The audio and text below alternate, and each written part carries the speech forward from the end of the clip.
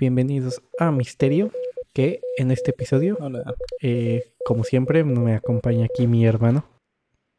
ese soy yo.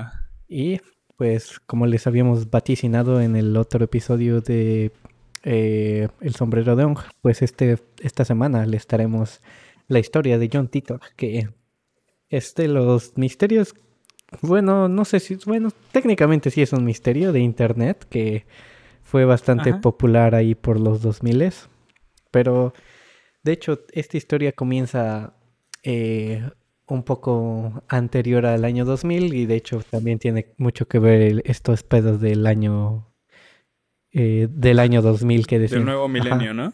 sí, que decían Ok. que se iba a acabar el mundo y también escuchaba, decían que mucha gente se suicidaba porque no quería Ujú. vivir, que cambiaba el milenio y que el mundo se iba a acabar. No mames, imagínate ser así de supersticioso. Sí, sí, mucha gente, Siento que debe ser mucho sufrimiento. sí, bueno, pero pues ya 21 años después y todos sobrevivimos, pero para darle comienzo a esta historia debemos de llegar y comenzar a hablar primero de un programa que no es ajeno a lo paranormal o viajes en el Ujú. tiempo, que es fundado por Art Bell, que es no confundirse con Drake Bell, que fue En recientemente especial hoy en arrestado, día. ajá, hoy en día no tiene nada que ver, que él tenía un programa de radio bastante popular llamado Coast to Coast AM. La mano peluda. Ah, es básicamente la mano peluda, Simón, pero Simón. gabacho, que Claro. bueno, si bien este programa como es básicamente como recordado como la mano peluda más o menos, pero de hecho era al inicio como más o menos de política, más que Ok. de pseudociencia y teorías de conspiración, pero precisamente este programa ha sido criticado bastante por tener estos Ajá. temas. Eh, a pesar de que la gente que llamaba o muchos de sus expertos se les presentaba como tales, aunque realmente pues Mm. eran ahí pseudocientíficos que en realidad no tenían nada de científico serio, así que pues se le ha criticado bastante. Y pues un 29 de julio de 1998, Art estaba haciendo su llamada de rutina a los oyentes, que pues le decían que se encontraron una hada o que un niño voló y lo atacó con su rayo láser, y voló un coche con su rayo láser. Y pues sí, es básicamente Simón. esta interacción que básicamente es la mano peluda, o sea, para todos los que Sí, son de recibes México. llamadas de la audiencia Ajá, que te cuente todo lo que le sucede, sí, ¿no? pues, O lo que se ajá. quiere inventar. Ajá, pues ahí le llamaba y pues ya el fin era escucharlo y básicamente bueno, era como ese era el entretenimiento y pues esa noche de verano ocurría algo un poco fuera de lo común. En el momento que la línea de teléfono estaba abierta para recibir llamadas, alguien le envió un fax, que si no se acuerdan o si nunca les tocó enviar un fax, básicamente era como un escáner que lo mandaba a través de teléfono. Bueno, básicamente esta era la función del fax, que mandaba una imagen. Sí. O sea, escaneabas y le llegaba a otra gente y lo imprimía un documento. Así se mandaban los stickers en los 2000, Sí, banda. no había momazos todavía. No. Pues No, era el momento en el que tenías que estar tan comprometido con tu meme que lo llevabas en tu playera. sí, sí, de hecho, antes así se difundía y los likes era literalmente alguien que te decía que le gustaba la playera. Oh, cool shirt, dude. Y pues en el momento que le llegó el fax, casi ya terminando el programa, Arbel leyó en voz alta el fax en la estación de radio a una audiencia bastante grande porque este programa era muy popular. Y Ujú. pues aquí tenemos la transcripción completa. Eh, A ver. como dice Dross, por primera vez traducida al español. Bueno, no sé, pues supongo que alguien ya la tradujo antes. Es muy Sí, probable. este caso es bastante popular, pero tenemos que hablar, es como de ley hablar en este tipo de programas de este podcast. A huevo. Y, Es como hablar de creepypastas y hablar y no hablar de Slenderman. y no hablar de Slenderman. Ajá. Sí, un trajecito. Y bueno, querido Art, tuve que enviar un fax cuando escuché a otros viajeros en el tiempo llamar desde cualquier momento después del año 2500 después de Cristo. Por favor, déjame explicarte. El viaje en el tiempo se inventó en 2034, ya casi banda. Uf, ahí vamos. Los brotes de cierta investigación exitosa de reactores de fusión permitieron a los científicos del CERN producir el primer motor de singularidad contenida del mundo. El diseño básico consiste en rotar singularidades dentro de un campo magnético. Al alterar la velocidad y dirección de rotación, puede viajar hacia adelante y hacia atrás en el tiempo. El tiempo sí puede entenderse en términos de líneas conectadas. Cuando retrocedes en el tiempo, viajas en tu línea del tiempo original. Cuando apagas el motor de singularidad, se crea una nueva línea del tiempo debido al hecho de que usted y su máquina del tiempo ahora están ahí. En otras palabras, se crea un nuevo universo. Para volver a tu línea original, debes viajar en una fracción de segundo hacia atrás e inmediatamente poner el clutch para adelante sin apagarlo. O sea, básicamente es operar un bochito. Reversa, Simón. clutch, freno y adelantas. Pero en su vida, Pero, güey. ajá, sí. Está cabrón. Algunos resultados interesantes de esto son, uno, te encuentras a ti mismo, que lo he hecho a menudo, incluso llevo una versión más joven de mí mismo a algunos paseos antes de regresar a la nueva línea del tiempo y volver a la mía. Dos, puedes alterar la historia en el nuevo universo que acabas de crear. La mayoría de las veces los cambios son sutiles. A veces noto modelos de automóviles que no existen o libros que se publican tarde. El más antiguo era un rascacielos que no se construyó en una de mis tiendas favoritas en Nueva York. Curiosamente, cuando viajas en el tiempo, debes compensar la órbita de la Tierra, dado que la máquina del tiempo no se mueve. Debes ajustar motores para que permanezcas en el planeta cuando la apagues. Desafortunadamente, también se descubrió que cualquiera que avance en el tiempo desde mí chocó contra una pared de ladrillos en el año 2564. Todos los que han estado ahí han informado que no existe nada.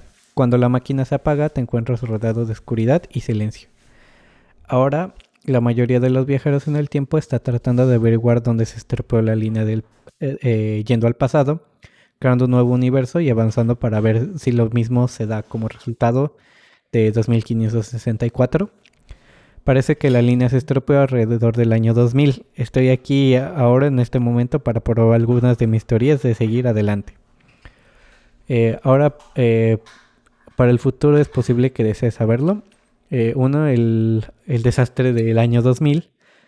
Muchas personas mueren en las carreteras cuando se congelan al intentar llegar a un clima más cálido. Este vato ya, Oh, y eso vaya que pasó. ya traía el plot de... Del calentamiento no, global. el día después de mañana, básicamente, ¿no? Ah, ok, sí. Dos, el gobierno intenta mantener el poder instituyendo la ley marcial, pero todo se derrumba cuando fallan sus esfuerzos por restablecer el poder. Y tres, una instalación de energía en Denver puede reiniciarse por sí misma, pero es atacada por cientos de miles de personas y destruida. Esto convence a la mayoría de que tal vez no deberíamos restaurar el sistema anterior. 4 años más tarde se desarrolla el sistema del gobierno comunista, después de que la construcción diera algunos cambios. China retoma Taiwán, Israel ganó la batalla más grande por su vida y Rusia está cubierta por la nieve nuclear de sus reactores colapsados. Que Art, la razón por la que estoy aquí ahora, porque creo que un arma nuclear en Irak, en la guerra del Medio Oriente con Israel, podría tener algo que ver con la línea del tiempo dañada. Probaré esa teoría y me pondré en contacto contigo. Oremos para que descubramos la razón por la que no hay un futuro después de 2564. Y básicamente este es el mensaje. Bueno, que al parecer la línea temporal funciona como Loki y al parecer si viajas al pasado, pues también le tienes que echar un fax ahí a la mano peluda para decirle que está salvando el futuro. Que dentro de todo, dentro de las cosas que dijo, algo que me llamó la atención es que especifica eso de que pues, la máquina del tiempo no se mueve, entonces tienes que compensar el movimiento de la Tierra, porque Siento que es algo que en esos puntos en la ciencia ficción no se tomaba en cuenta. Simplemente cuando hablabas de viajes en el tiempo, teletransportación, era como de, sí, eh, te mueves, pero si estás en el mismo lugar en un año, pues vas a estar flotando en el espacio, ¿no? Sí, pero en principio también debes considerar que el sistema solar se mueve y la galaxia se mueve Por y todo se supuesto. mueve. Sí, no. Ajá. Obviamente no digo que este Que güey tenga haya lógica. logrado Ajá, hacerlo. pero sí que Pero se me hace un detalle un que, o sea, detalle siento que sí extra, ¿no? podría como que tener mucha validez ante la audiencia de ese entonces, porque te digo, es algo que no se había considerado. Ujú. Entonces, si en ese entonces que no tienes todo este conocimiento y dices, claro, pues tiene sentido. Sí, sí, sí. O sea, siento que es un detalle bueno que pudo haber puesto ahí para ser más convincente. Sí, y ya después que regresó, el 28 de octubre de 1998, recibió un segundo Ajá. mensaje, Artbell, Sí. que pues al parecer la transcripción permanece, pero no está como que tan fácil de encontrar. Y Ok. pues este es el mensaje, porque Artbell se había ido en el 96 y después por amenazas a su familia y ya después No regresó mames. en el... O sea, de todo lo que se hablaba o qué pedo. Ajá, pues, O... o sea, igual tampoco sé si sea cierto que de las amenazas sean Claro. ciertas, eh, pero de acuerdo con esto, pues sí, amenazas de no sé de qué tipo, no sé exactamente de qué tipo fueron, Simón. pero el mensaje dice, estimado señor Bell, me alegro que haya vuelto, le envié esta información por fax el día antes de que dejara el aire. Quería asegurarme de que no se perdiera en la confusión, así que le envío un regalo. Si ya ha visto esto, acepte mis disculpas. Si opta por hacerlo público, no publique el número de fax. Tuve que enviar un fax Mm. cuando escuché al autor viajero en el tiempo llamar desde hace poco. De hecho, el año 2500 después de Cristo. Le envié un fax con esta apertura el 29 de julio de 1998. Como dije, soy un viajero en el tiempo. He estado en esta línea mundial desde abril de este año y planeo irme pronto. Normalmente los viajeros en el tiempo no afectan a propósito las líneas del mundo que visitan. Sin embargo, esta misión es inusualmente larga y me he encariñado con algunas de las personas que he conocido aquí. De todos modos, Loco. por mis propias razones, he decidido ayudar a esta línea mundial compartiendo información sobre el futuro con algunas personas con la esperanza de que ayude a su futuro. Me comunico contigo por este mismo motivo. Desafortunadamente no hay ninguna referencia histórica a su programa en mi línea del mundo. Creo que puedes cambiar tu futuro creando uno ahora. Parte de la información presentada en su programa puede ser invaluable para los investigadores de línea ascendente. Les sugiero que aísle los programas que se concentran en la tecnología militar y las nuevas teorías de la física. Transcribe estos programas y guárdelos en un lugar seguro fuera de la caja.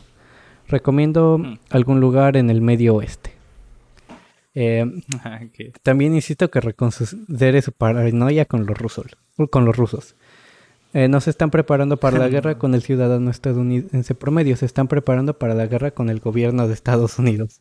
Eventualmente salvarán este país y las vidas de millones de estadounidenses.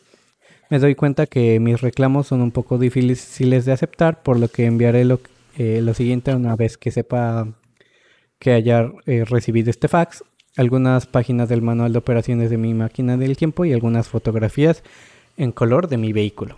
Si desea ponerse en contacto conmigo, estaré encantado de compartir con usted la naturaleza del tiempo, la física en el viaje del tiempo y algunos de los eventos de su futuro. Envíe un paquete de evolución a, bueno, esto ya no salió exactamente.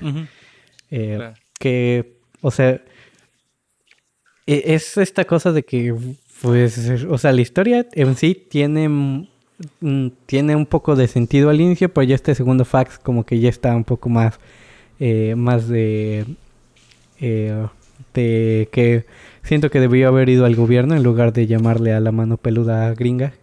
Ajá, ahí sí ya se ve como que, o sea, ya con esta segunda fax se ve como de quiero tu atención. Sí, así de no pegó el primero, pues ahora sí te mando algo más para más picante, más sabroso. Sí, además yo lo que me quedé pensando es que también siento que esta cosa de que dice que empezó a decirle cosas del futuro a la gente que conocía o así, Ujú. pudo haber abierto una especie de caja de Pandora gente que se la pase diciendo, no, sí, yo soy de los que John Titor le dijo tal. Ujú. Y pura gente inventándose cosas, ¿no? Sí, y pues no les dijo a nadie que invirtieran en Bitcoin o en Dogecoin o que invirtieran en Apple o así. A menos que sea Elon Musk en secreto, pero Elon Musk es de Sudáfrica, así que no hubiera sabido. Claro. Y después también llegaron a un foro de internet las publicaciones de John Titor, que pues Art nunca terminó compartiendo las fotos que supuestamente les mandó. Y pues la identidad de este viajero en el tiempo pues se perdió ahí lentamente. Pero esto cambiaría a medida que los fanáticos de los viajes en el tiempo y la ciencia ficción se interesarían increíblemente en la historia de este específico viajero más adelante. Ya en el 2000-2001, un usuario captaría la atención de Internet con varias publicaciones en foros. La multitud de personas interesadas en esta persona en línea consistió en aquellas que se burlaron de sus inconsistencias, mientras que otros suspendieron su incredulidad. Después de todo, solo el tiempo dirá si tenía razón en algunas de sus predicciones, que pues básicamente puede hacer un chingo de predicciones y pues alguna debe pegar. Que también recientemente vi que en Reddit alguien estaba poniendo, no sé en qué subreddit exactamente, pero puso una liga de un video de Dross diciendo de todas las predicciones de los famosos que se iban a morir. Pero lo que hizo Dross es que hizo un video enorme de un chingo de famosos y después lo recortó, o sea, lo editó en el modo creador de YouTube para cortar los que sí se murieron. Entonces parece que sí es como Nostradamus, pero... Ah, claro, claro. O sea, puso un chingo así a lo Ajá, pendejo, o sea, ¿no? es como famosos actualmente o personas ricas y ya después que se murieron, entonces nada más dejó esos. Simón y lo que hice es nada más cambiar el archivo que sube, que No, al que está ligado el video, no, ¿no? está cortado literalmente. Es el mismo, Es el mismo. recortado directamente en Ajá, YouTube. cortado en YouTube. Ah, ok. Ah, no mames. Y pues las publicaciones en línea comenzaron en noviembre del 2000, cuando un nuevo usuario con el nombre de Time Travel-0, porque al parecer Time Travel ya estaba ocupado, se registraría en los... Es lo que te iba a decir, güey. Tienes el poder de viajar en el tiempo, pero te ganan en el sí, el usuario. Se registraría... Y aparte seguro fue eso porque John Titor obviamente ya está ocupado. Ajá, tal vez. Se registraría en los foros del Instituto del Viaje en el Tiempo. Y es aquí donde el nombre de John Titor comenzaría a ganar terreno en su correspondencia diaria. Pues este misterioso usuario continuaría publicando en estos foros, haciendo varias predicciones en varios lugares hasta 2001. Detalló su vida desde el futuro, su historia de fondo y su misión desde el año 2036. Puedes ver aquí las diversas publicaciones, ya, bueno, o sea, hay un registro entero de todo, de los foros y pero el problema es que uno de los dueños del foro era Art Bell en un post to post. Que el nombre de John Titor realmente solo surgió porque el foro de post to post requería un apodo y como tal su primer mensaje en ese foro le ganó la identidad. Que pues la cantidad de detalles en esta historia pues aumentaría a medida de que la audiencia comienza a construirse. Y pues ya en varias publicaciones el Juanito mencionaría que tiene la misión de obtener una IBM 5100 para su uso en 2036. Que pues, o sea, esta es una computadora bastante... bueno, o sea, los celulares actualmente tienen un chingo más de poder de computación. Solo tiene un CPU que está a 1.9 MHz, o sea, a la vez. ya es, o sea, los procesadores de celulares ya llegan a gigahertz, o sea, es 1000 veces más. Ajá. Pero en esos tiempos era relativamente portátil, con una memoria de 16 a 64 kilobits de RAM. Es que necesitaba algo que sonara tocho para esa época Sí. y que conocieran. Tenía un teclado incluido y pesaba Ajá. 24 kilos. A la verga, portátil. Pero es portátil. Es como las laptops gamers en estos días que pesan como 5 o 7 kilos, pero siguen siendo portátiles. Haga huevo. Eh, Te lastiman bien culero la espalda, pero Simón. En sus diversas publicaciones mencionó que creció en Florida mientras vive en una línea del tiempo que es 1 a 2% diferente a la nuestra. Que detalla que su Ok. trabajo es en una unidad militar llamada la lucha contra los diamantes.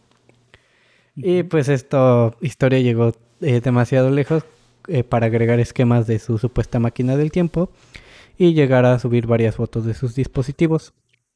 Se introdujeron No. muchos detalles en la creación de esta historia interactiva, pues es similar, básicamente la traemos aquí de su interés porque sí es como de muchos intereses y estándares actuales de una RG. Y Ujú. pues saben a dónde vamos y escucharon el episodio del sombrero de Ong que mencionamos al inicio. Y pues después de un Oh, tiempo sí. comenzaría una cuenta regresiva en los foros con John mencionando cuándo regresaría a casa, como Arenita, Ok. quiere ir a casa. Querida casa. Eh, Cuando esta cuenta regresiva llegó a su fin, la gente comenzó a compartir sus mensajes cada vez más en línea. A medida que aumentaba el entusiasmo, más y más las personas se preguntaban si alguna de sus predicciones se haría realidad. Bueno, para sorpresa de nadie, en síntesis no lo hicieron. Y en su mensaje final, Pero es también esto de que si alguna más o menos le llegó a atinar, la gente se queda con esa, ¿no? ajá, sí, sí es como igual lo de Nostradamus que básicamente escribió un chingo de madres y todos le intentan ayudar. O sea, la gente cree que el vato escribió específicamente del año para cada año, pero no, en realidad nada más escribió Ajá. pura... Y además escribió cosas muy Ajá, generales que la gente, ya cuando hay algo muy específico que puedes ligar a eso, lo liga y ya dicen que lo predijo. ajá, sí. Sí. La prueba más reciente es que no dijo que invirtiéramos en Bitcoin. eh, Eso hubiera sido lo que definitivamente hubiera definido a un eh, buen Vidente. O sea, ni profeta. siquiera la electricidad ni computadoras. El El Bitcoin. Bitcoin. Imagínate, es como invierte en Bitcoin, pero nos tardamos, ¿qué es eso? Que inviertas, te digo. Sí. Quienes lo conozcan sabrán de lo que hablo. Eh, ya en el 27 de enero del 2001 a las 12:45 p.m. fue el último mensaje en el post to post. Es que está Ujú. gracioso porque es coast to coast, entonces su foro es post to post. Ahí sí, sí traía barras el Art Bell, pero... saludos, soy un viajero en el tiempo desde el año 2036. Estoy en camino a casa después de conseguir un sistema informático IBM 5100 del año 1975, que tampoco tiene sentido de por qué vas al año 2001 si la pudiste haber conseguido en 1975. Simón. Que mi máquina del tiempo es una masa estacionaria, unidad de desplazamiento temporal fabricada por General Electric. Ah, La perro. unidad está alimentada por dos singularidades positivas dobles de giro superior que producen sinusoide de Tripler estándar desplazada, que es lo mejor que pude hacer para traducir porque no tiene sentido, porque no existe una máquina así Sí, sí, sí. en estos tiempos. Estaré encantado de publicar fotos de la unidad. Y pues básicamente se acabó este pedo y pues nadie Ajá. sabe qué pasó con él.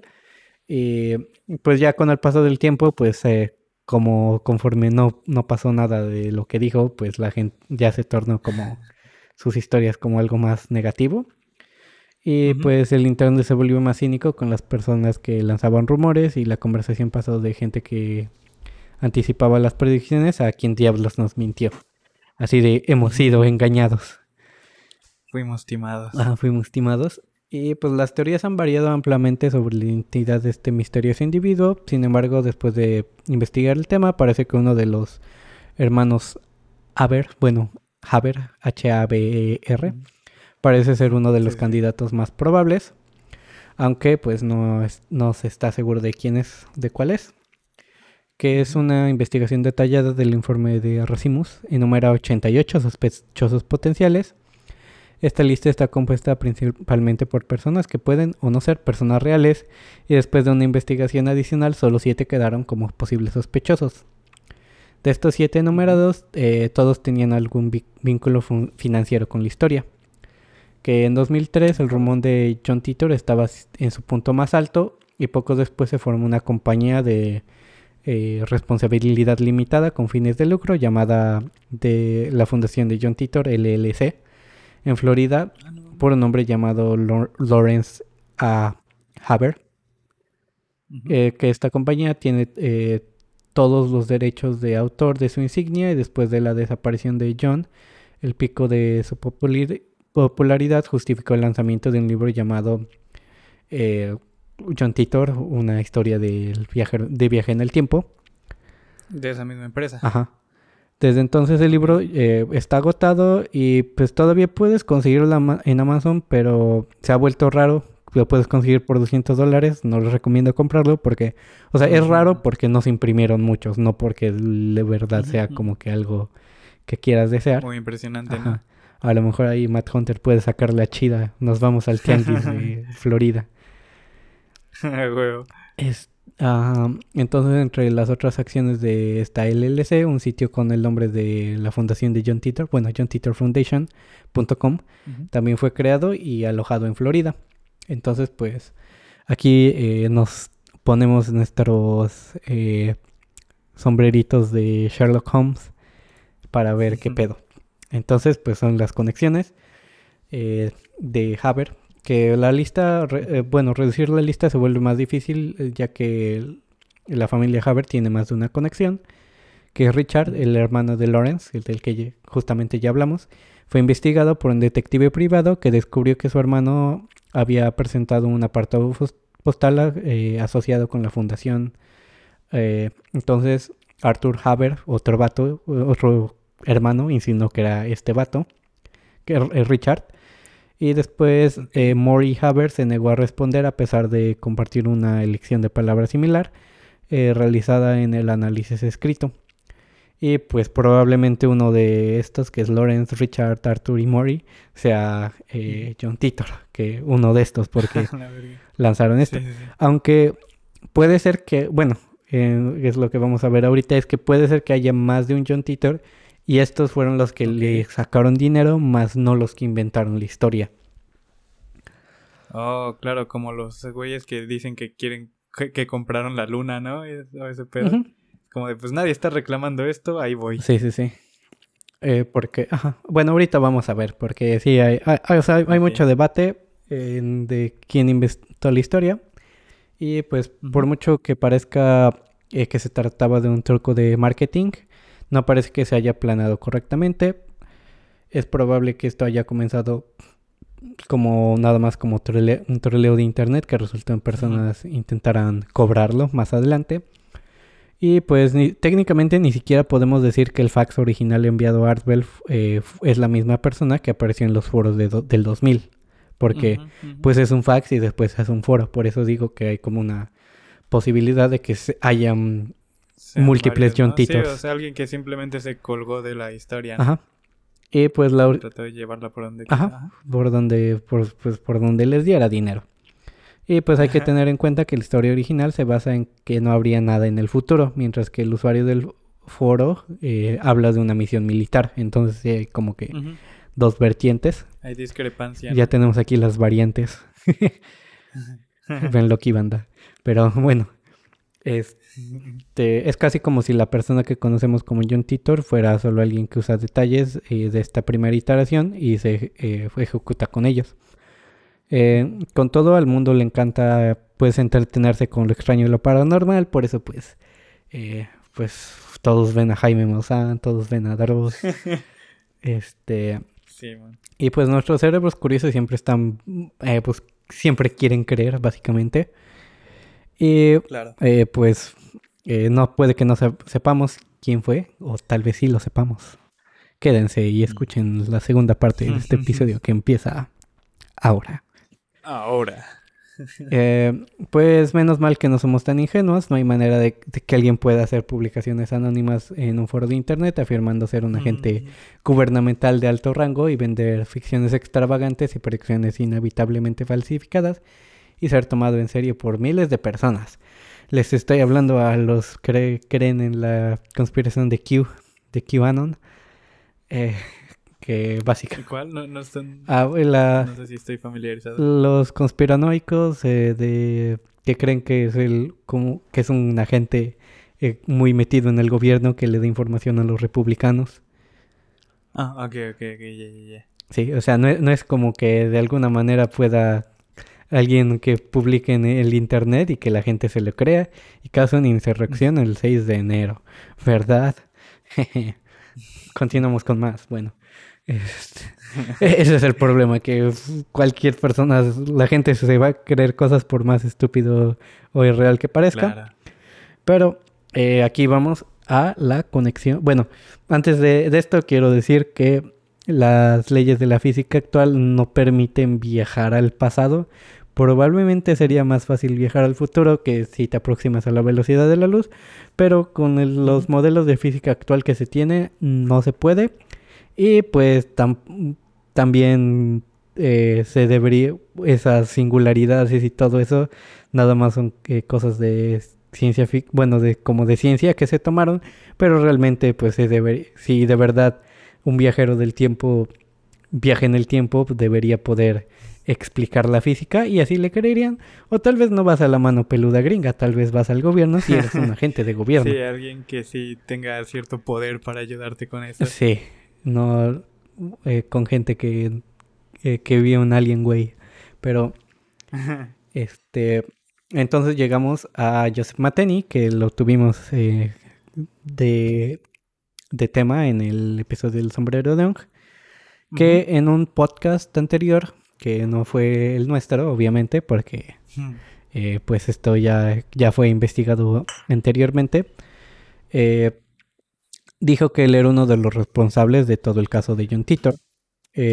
Así que en este otro programa llamado el Proyecto Archivista, Project Archivist, se habló con Joseph sobre el sombrero de Ong.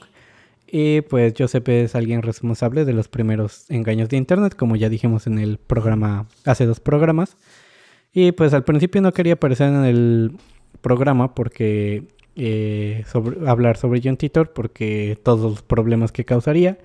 Pero al final decidió ir al programa después de muchas solicitudes. Y fuera del aire, Joseph dijo quién es el responsable... quién era el responsable de este engaño de John Titor, pero al aire no dijo ningún nombre. El host de este podcast cree que es uno de los responsables de John Titor. Y en otro podcast anterior sobre John Titor causó muchas reacciones negativas porque no tomaron a John Titor en serio y lo llamaron como una broma en este proyecto archivista. Entonces Mike Saube, casi como suave, pero ahí con dislexia, Saube, estaba en un programa anterior y Mike hace referencia al proyecto archivista en su libro como fuente cuando escribe sobre Mateni y su posible participación. Así que Joseph dijo que dejará a este programa, proyecto archivista, sobre... Bueno, y él mismo solos después del podcast, así que Joseph advirtió mucho a los dueños del programa al respecto antes de que apareciera en el programa sobre John Titor, lo que llevó a muchas cosas locas después. La entrevista comienza y se le pide a Joseph Mateni que cuente algo sobre lo que hizo en su vida, entre los que se encuentran los ARG y el sombrero de Ong. Enumera el tipo de trabajo que hizo, como trabajar en micromedia. Okay. Sí, le agrego un co. Antes de que IBM lo comprara. Y Netscape. Dice que trabajó para Netscape, más bien más una coincidencia. Y que patentó la máquina del tiempo de John Titor, que fue arquitecto principal un tal, Marlene Portham, y que también trabajó en PDF Acrobat. Dice que desarrolló inteligencia artificial y cosas relacionadas con redes sociales en el sombrero de Ong. Así que Joseph dice que era uno de los John Titors cuando el podcaster le pregunta si era John Titor, y también dice que había 4 John Titors. Ah, ok, o sea, este güey ya implica que todos los John Titor se conocían. Sí. Bueno, o sea, sabían de este pedo, ¿no? Ajá. Dice que en 1999, cuando le estaba yendo ahí bien a el sombrero de Ong, pero el problema es que atrajo principalmente a teóricos de la conspiración, a los que considera los peores jugadores de una RPG. Sí. Así que Mateni recuerda cómo el espectáculo de arte estaba de moda, o sea, el show de todo el pedo de Coast to Coast, y cómo Art a veces iniciaba llamadas para viajeros en el tiempo, lo cual era algo muy popular en ese momento. Entonces John Titor comenzó con una extensión del sombrero de Ong, en la que querían evitar los errores del sombrero de Ong. Entonces, esta vez sin usar su nombre real. Con el foro que había de la época, querían trolear a Art Bell, como lo llama Mateni. Bueno, o sea, es que antes como que trolear no era tan común. Entonces su objetivo era la creación de un mito en internet. Esto comenzó en paralelo al sombrero de Ong. No querían una persona que pudiera ser identificada, por lo que optaron por dejar el personaje fuera.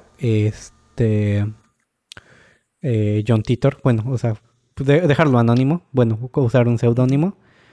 Entonces la parte de Mateni en el proyecto fue construir el perfil del personaje, parte de la política, y se le ocurrieron cosas antiguas de computadora, como la IBM 5100. Comenzaron en los foros y luego comenzaron a enviarle faxes a Art Bell.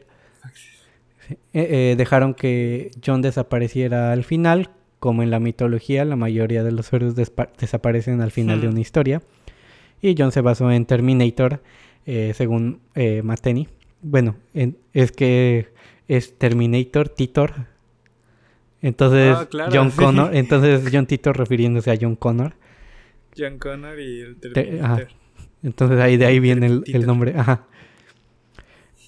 Y pues ya en 2001, pues abandonaron ya el proyecto y dejaron que John se fuera a su línea mundial, o sea, bueno, a su línea temporal. Sí, lo jubilaron. Ajá. Bueno, aquí en este episodio me refiero a mundial de su mundo, o sea, a su línea. Sí. De su línea temporal. Entonces, Mateni comienza con las personas acusadas en videos y dice que es gracioso cómo se acusa a otras personas y no a él. Dice que un amigo suyo fue acusado de ser John Titor después de que su amigo le preguntara si tenía algo que ver con eso, mientras que ese amigo no tenía nada que ver con el tema. Dice como la gente después de eso comenzó a hacer simulacros y documentales sobre John Titor, y Joseph dice que envió un mensaje al creador de Staincase diciendo que era uno de los John Titor y pensó que la serie es totalmente increíble, obteniendo un emoji en un enlace como respuesta. O sea, un documental que se llama Steins Gate. Y pues básicamente le dieron lo dejaron en visto. Les valió ver. Ajá. También hablan de Oliver Williams, que es la persona que hizo el sitio web de John Titor.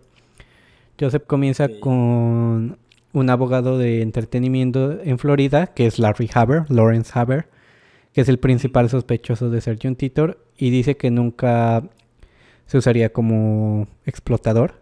Dice que los cineastas independientes y con las compañías de animación japonesas no tiene problemas, pero que quedó mal con este abogado. Dice que las otras 3 personas ahora tienen un alto nivel en la industria del entretenimiento. Y ya el podcaster menciona el libro que es John Titor, a Time Traveler's Tale. John Titor, una historia de un viajero en el tiempo. Y Mateni lo corrige sobre el precio del libro. Dicen que está agotado. Mateni dice que se comunicó con el editor diciendo que es un libro de los John Titor y que los expondría como fraudes en público si no dejaban de vender ese libro, siendo un abogado de entretenimiento mentiroso. No recibió una respuesta, pero según Mateni, el libro se agotó 2 días después de que lo contactara, así que tal vez sí lo quitaron. Sí. Entonces pidió a los otros John Titor también que salieran de su... que salieran y dijeran que también eran John Titor, pero al final solo él lo hizo. Así que el host le pregunta qué era la máquina del tiempo. Mateni dice que una de las personas que formaba parte de ella trabajó en Hollywood como constructor de utilería y lo hizo desde cero. Entonces él... Era Adam Savage. Más o menos, tal vez, pero... sí, no encontré el nombre de este trabajador de utilería, pero pues es alguien que trabajaba en Hollywood, así que... Sí. Recuerda que ellos hicieron el aterrizaje a la luna. No es cierto, no es cierto, banda. Sí. Es que lo hicieron lo hicieron con Stanley Kubrick y él quería grabar en locación, así que tuvieron que ir a la luna de veras. Aquí debatimos las cosas que son falsas y esa es una de las cosas que no lo es. Ajá, esa es una de las cosas que sí son de veras. Entonces, la máquina del tiempo que él hizo desde cero. Así que también el host le pregunta quién hizo las producciones. Y pues él dice que tenían un perfil de cómo era John Titor en una base de datos. Así que según Mateni, no todas las publicaciones de Titor fueran escritas por una persona, sino por 2 personas, mientras que una tercera persona hizo los accesorios y las imágenes. Mateni dice que él era como el maestro, el Dungeon Master, el DM, y que escribió el mensaje final acerca de que a nadie le agradan las personas del futuro. Y pues según Mateni, las profecías de John Titor fueron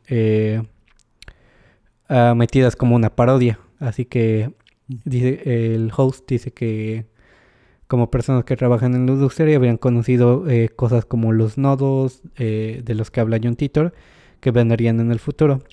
Así que Mateni dice que los 4 Titors conocían Unix. Y se conocían entre sí en la industria de TI, bueno, IT. Pero también eran hackers aficionados.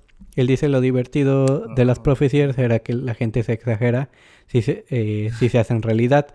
Y si no se hacen realidad, la gente dice saber por qué no se hicieron realidad. Que es esta cosa de que... Claro. En principio, si no se hacen realidad, es no, que fue otra línea del tiempo y se alteró y bla, bla, bla. Y pasa lo mismo con la gente que está viendo todo lo de Marvel. Ajá, sí. No es Mephisto, banda. No era Mephisto. Nunca fue Mephisto. Sí. Bueno, en algún punto sí lo fue, pero tuvieron que cambiar la trama. Así que Mateni dice que le gusta Steins Gate, ese documental de cómo trajo el tema del viaje en el tiempo de una manera cómica.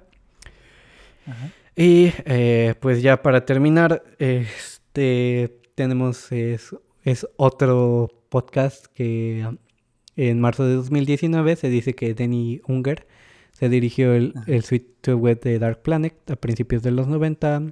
Jugó también un papel importante en El Sombrero de Ong. Así que este vato, Unger, como otros de los participantes en John Titor, descubrieron por Mateni que alguien que trabajaba en lo harto de la industria del entretenimiento es el CEO de Cloudhead Games, que trabaja con grandes empresas como Oculus y Sony en realidad virtual. Ah, no mames. Así que John Rasimus afirma que Denny Unger no es John Titor en un video, que tal vez después se los podemos poner en el link. Déjalo resalto para acordarme.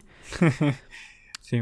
Así que Rasimus dice que en algún podcast oscuro de 2016 Denny Unger había admitido que estaba aburrido y también estaba aburrido y se le ocurrió.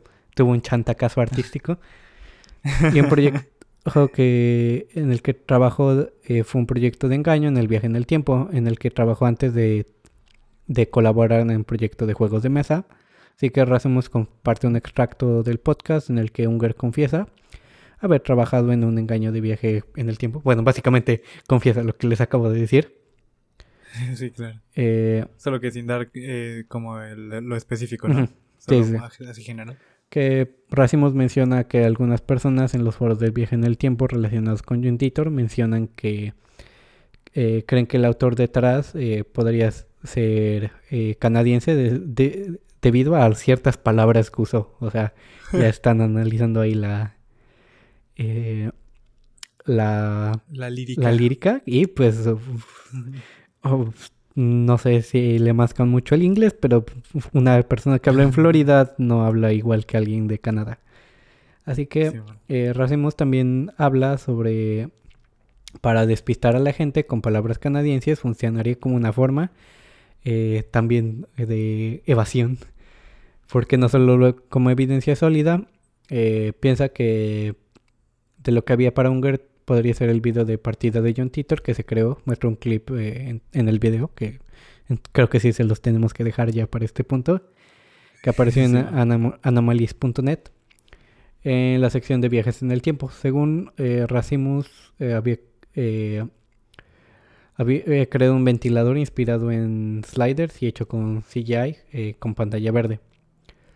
Así que el argumento presentado por Racimus de por qué Unger no es John Titor en su próximo video final, que está, bueno, o sea, igual hay una discusión, especialmente hay, igual, o sea, es que no, ya después es esta cosa de que es como adivina quién para intentar eh, intentar descifrar quién era Ver su y pues identidad. Sí. Racimus pues también llega como de dos autores principales, afirma que Mateni explicaría por qué solo en ciertos lugares aparecen palabras canadienses si Unger fue uno de Ujú. los escritores de John Titor y pues haciendo un análisis lingüístico, comparación de texto en las publicaciones de Unger y John Titor se necesitaría otro análisis, pero básicamente Ujú. podría ser como estas dos personas. Y pues se le podría preguntar a Joseph Mateni si Danny Unger era uno de estos cuatro John Titors, Mm. porque, o sea, es uno de los sospechosos también. Y pues el principal problema es que las historias no coinciden, ya que las direcciones IP se remonta a Florida. Mateni dijo que los cuatro eran piratas informáticos, así Ujú. que pues pudieron ocupar un VPN.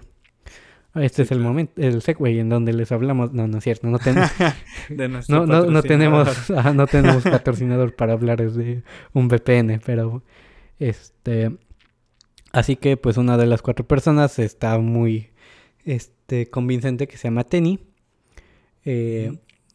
También uno de los abogados también pudo haber sido, también Unger, entonces pues ya ahí tenemos tres. Y pues sí, entonces es como ya para terminar o sí, este embrollo en el que me metí que parece que no tiene tanto sentido darles tantos nombres, pero que una de las cuatro personas que dice Mateni trabajando en John Titor estaba realmente, o sea, que si una de las personas era de Florida, que Ajá. podría ser el hijo de Larry. Hay dos historias de Larry Haber, escuchó sobre Titor por su hijo o por un cliente eh, y se lo contó a su padre, después de lo cual comercializarían a John Titor con la fundación John Titor. Entonces, Ujú. pues esto así como que encajaría más o menos. Claro. Y pues es aquí donde llegamos al final de todo este embrollo que pues, o sea, tiene bastante sentido que sea Mateni, él ya lo confesó, Sí. pero pues regresando a lo de Y ya QAnon, estaba involucrado en otros proyectos de este tipo, ¿no? sí, que, o sea, Sí le sabe. tiene bastante sentido, mucha gente pues cree que alguien viajó al pasado, pero no tiene, o sea, Ah, no tiene o sea, no tiene sentido de por qué viajó a ese punto en el futuro, pero o sea, Ujú. el tiempo en donde pasó eso sí coincide con cuando Mateni estaba activo con su sombrero de Ong. Entonces tiene más sentido Ok. esa, esa parte temporal de que lo haya inventado para esa parte del tiempo, porque si no, Ajá. eh, pudo haber ido al año 1970 75 a conseguir la IBM, porque de hecho la IBM 5100 la descontinuaron en 1978. Así que, En corto. ajá, entonces pues tienes más posibilidades de ocuparla, de encontrarla en este periodo de 3 años que ya en el 98. Sí, claro. Entonces, sí, pero, o sea, solo tenemos que esperar 500 años para saber por qué se acabó el mundo, o esperar 2036 cuando se invente el viaje en el tiempo. Nada más nos faltan 15 años, así que pues cuando este programa... General Electric, ¿qué pedo, papito? Sí, Métele. sí, sí, métele velocidad. Sí, que pues cuando este programa cumpla 15 años, pues vamos a saber y les traeremos una actualización. Y le haremos un vals Sí. al programa. Y bueno, banda, pues hemos llegado al final de este programa. Esta semana ya no tuve hipo, pero el programa, porque usted sépase que aquí nosotros somos los hosts y nada más somos como empleados, aunque no nos pagan. Pero ya estaba viendo el episodio de hace 2 episodios que también nos metieron un anuncio de que nos estaban checando, y los comentarios que tenía el programa Misterio es que porque cambiamos el intro, pero ya es más corto, y también se quejaron de mí, pues, así que pues ya tengo ahí un strike, así que pues espero que no vengan por mí. Pero bueno, banda, también recientemente empezamos a streamear en Una campaña de D&D, Dungeons and Dragons. que sí, la pueden ver en Twitch, y es que sí, creo que ya es muy tarde para unirse en este punto, ¿no? Es que estaba pensando que... Sí, pero quizá hagamos otras Ajá, campañas. se puede hacer otras campañas, y se junta otro grupo también se puede hacer se puede repetir la campaña o otra hacer sesión. nuevas. Pero bueno, banda. Ajá. Esta semana no tenemos saluditos, pero pues le mandamos otro saludo a David, que seguramente sí nos está escuchando. Y si quieren un saludo, pues ahí mándenlo a mrio-podcast ahí en Instagram. Ajá. También en Facebook. Ajá, de hecho, también estamos, pero... lo pueden mandar a cualquiera de nuestras redes, porque a final de cuentas llega. Simplemente si nos dicen, hey, mándame un saludo en Misterio, ya sea en Memes Morenos como yo, en el canal de Yohikush en Twitch, o en YouTube, o en cualquiera de nuestras redes sociales, que también está Yohikush en Instagram. Sí. Como ya dijo, está Misterio Podcast en Instagram también, y en Facebook. Sí. Así que nos escuchamos la siguiente semana. Cámara onda.